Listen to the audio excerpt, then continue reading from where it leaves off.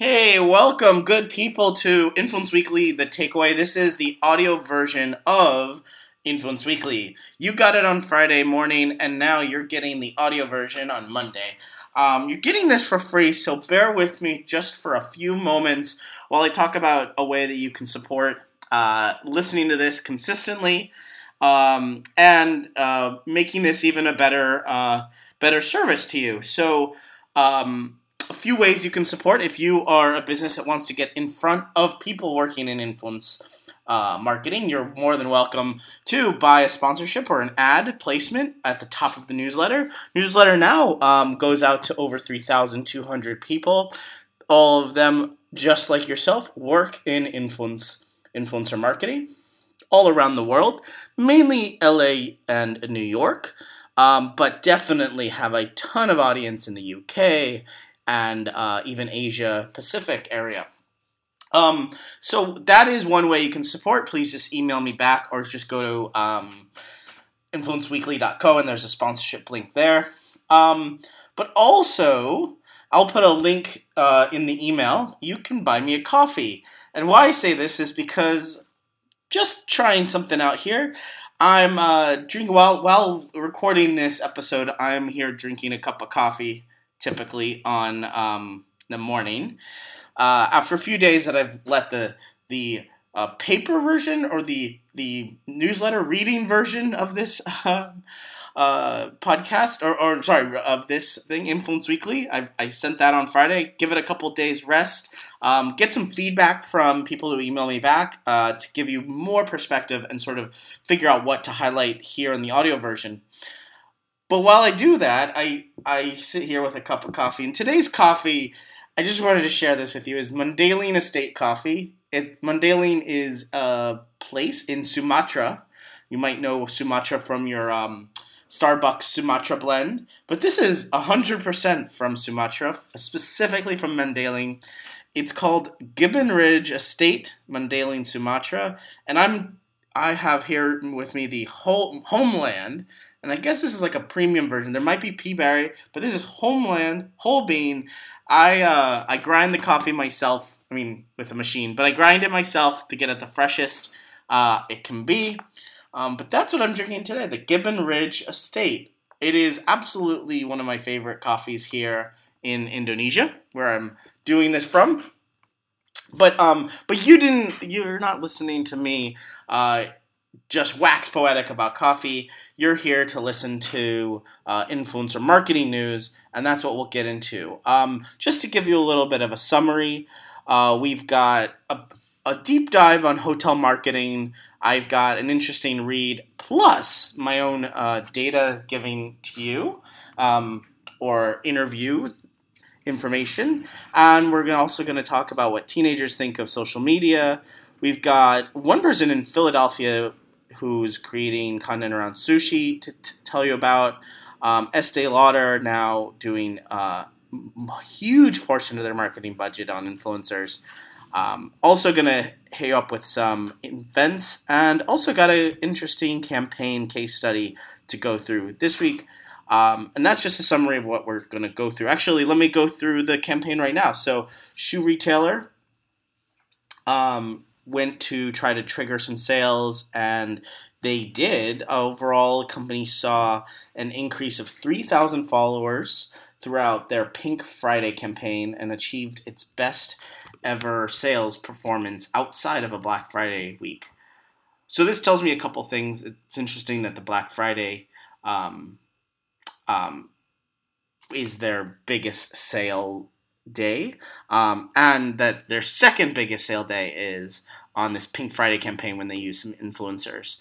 The shoe company is Moda and Pelle. Sorry, I'm going to mispronounce that. And they said it was absolutely staggering. Their e-commerce director said the reaction to the Pink Ribbon charity event was truly staggering. It was clear that both our customers and in-store colleagues really bought into what we were trying to do, making a difference to people's lives in our own way. Moda believes in fashion with a conscience, so it was great to work on a project that not only helped to drive sales, but also gave back to charity that's close to the company's heart. So this paired influencers and a charity campaign and selling shoes. Very, very interesting campaign, and it definitely saw an increase of followers, and it showed, that there's a wide variety of return on investment. Just a fun thing that W Hotels is debuting a $295 mukbang room service menu. They rolled that out with an influencer creator to tell them about that. Very interesting that they're getting in the trend in that particular way. Stoke Cold Brew is offering 3 people $30,000 each to quit their jobs and pursue their dreams. Yeah, that definitely fun thing, and I sort of put this in with the campaign section because typically when companies do this, they are looking for someone who it's not necessarily just a drawing; it is usually a competition, and they're usually looking for a creator that's actually very well versed on social media. I worked with someone working in a pizza. For a pizza brand that did this, and the way that he won, it was $50,000 for a year-long job or gig doing social media. And the way he won was that he was already a very excellent social media creator, but also had a substantial following. And it wasn't crazy. He didn't have 1 million followers. He just showed that he had some social proof. So these competitions very regularly work with people who already have 10, 20, 30, 50,000, 100,000 followers. That's all you need to sometimes get these quote-unquote gigs. World Influencers Congress was happening this past weekend in Uzbekistan. Like, a ton of creators from all over the world descended in Uzbekistan, of all places. Really interesting little get-together summit of creators, and another one that's happening in New York called Influencer Fraudnomics Summit. It's happening September 17th. This was sent in by a reader of the newsletter, so happy to bring any of your events that you want featured. Happy to put them in the newsletter, send them on over. In the industry news, the one I'm going to highlight today is about Estee Lauder, and that they said they spend a huge portion of their marketing budget on influencers. But what it actually is it's 75% of their digital spending. That's what's spent on influencers. And this comes directly from the president and chief executive of Estee Lauder, and really amazing to see that it's well over the industry standard of 10%. But to see it so much at 75% is really good. Looking forward to seeing some more interesting numbers from other companies coming out. The one interesting person I'm going to showcase, actually I have two interesting people to showcase today. One, a sushi sushi reviewer in Philadelphia.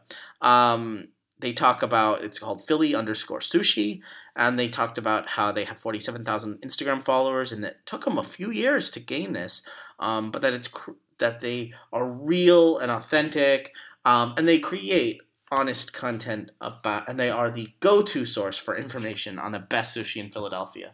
So if you're in Philly soon, go ahead and check out Philly_sushi, just to find the very, very best in sushi in Philadelphia. To me, a couple takeaways from this are that 47,000 followers doesn't sound like a lot, but when you talk about sushi in Philly, that is absolutely humongous. Also, 47,000 followers is well, like 47x over the average. You're talking about, truly impacting and influencing the buying decision and the market here. If you are the go-to source for something, that is a high impact, no matter the number of followers you have. And I would not categorize this as micro or nano influencer at all. I would say this: they're the top of the top when it comes to Philadelphia sushi, and I don't see any problem in them, continuing to broaden their horizons and get more attention. Even if, for someone who may not go to Philadelphia, maybe their content resonates by saying, what are the aspects that you look for in sushi? Huge growth potential, and only been doing this for a couple of years. Happy to see creators like this moving up and up. Another creator who's absolutely blown up over the last year, thankfully, is Legal Eagle. The YouTube channel called Legal Eagle. It's starring Devin Stone. He's the creator of that, and he started his channel as a way to help legal law students through college, through law school. And expanded, realized after doing a couple of videos that sort of took a legal view of popular subjects that he was getting many, many, many more audience, a much larger audience, much broader. But the fact that he started in his law school ways and with very articulate people, the followers and the fans there in the comment section is incredibly dense and another sort of aspect of the video. And Devin is coming out with a copyright course for anyone dealing with copyright. And so anyone who's listening to this is probably going to be interested in copyright law. You should, especially if you're working in YouTube, and even more so if you're dealing on Instagram. I would say you must understand copyright law. If you're a Regram account, if you're doing anything collaborating with other people and using images or content or trends or words or intellectual property from other people, I bet you are doing that. Or if you want to protect yourself. So Devin Stone has a course coming out. I'll be linking to that over the course of the next few weeks. I'm going to be definitely checking it out and seeing what the course entails. But definitely check out, I linked in the newsletter this week, him on the Creative Disruption podcast. And it is a great source of just an introduction to copyright law for YouTubers. But again, if you're even just on Instagram right now, I would highly recommend understanding what the real copyright law is, not just how it is used or misused or abused on YouTube. But that's Legal Eagle. And also check out his channel. His channel went from 10,000 subscribers, I think, now to over 500,000 in the past year. But it took him a while to get that first 10,000. So we will be getting a hotel marketing soon, but I'm going to just touch on the fact that Dubai now has a social media influencer diploma course. You can start on September 8th. It's actually being offered to 100 active and aspiring social media influencers based in the UAE. It's been developed by university professors with different specializations. So it's going to get a wide input from media, strategic communications, journalism, and media innovation. What the key takeaway from this to me is that these are all of the aspects that a creator needs to have. These are all of the points or the specializations that a creator must use, right? They must have communication skills and media skills and journalism skills and innovative, right? We're on the cutting edge of media being in the social media realm. Very interesting to see that there, especially in the Middle East, there's something going on here. Next up, what teenagers think of social media. And this is what my biggest takeaway from it is this sort of chunk of text. Advertising is an accepted part of media, but it wasn't always obvious to the group when they were seeing ads. Instagram Stories, for example, features native ads that look like posts from accounts people follow, which can be confusing. Sometimes they show ads in between, the same one as how you'd watch a normal story. Sometimes I don't realize, this is someone saying this from the a panel, sometimes I don't realize that that's not a person's account. It's like subconsciously an ad. Very interesting that even the ad break that says ad, not just sponsored content, but the ad feels like just another story. This might be just the ad makers being sly, but it's also probably like I don't want to say this is like a good thing. I think of this very neutrally. If an ad is misrepresenting something, that's bad. But if an ad feels like content, that's actually probably pretty good. Like maybe if content feels like an ad, that's bad. But if ads feel like content, that might be good. Very interesting to see what the role of social media takes in the next like 10 years for those going from like 13 to 23, as they become full adults and they realize, a lot of this stuff was very blatant advertising. I think you would think older, mature generations would know this, but also in this sort of where content and media and social all realm, when you're talking to your friends and family and then an ad pops up, we've been inundated with this for the last 10 years on Instagram and Facebook. But if you're 1 to 2 years new to this, what's going on? What's going on? How do you know what it is an ad, other than just that it says an ad in the top left corner?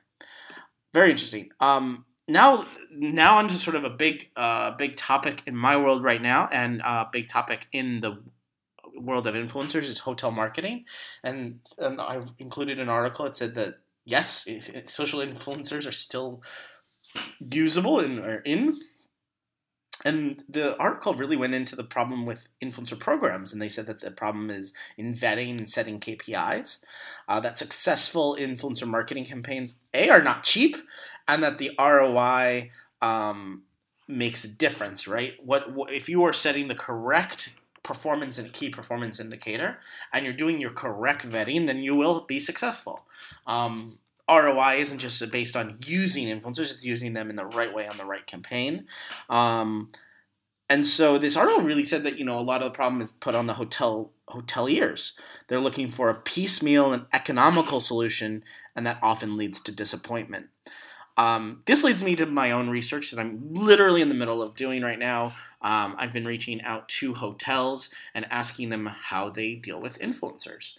How often are they being asked by influencers? To how much are they reached out to? What level of what level is their strategy at? Do they have a mature, well-articulated strategy, or are they just dealing with influencers, or do they have a dead stop, do not deal with influencers?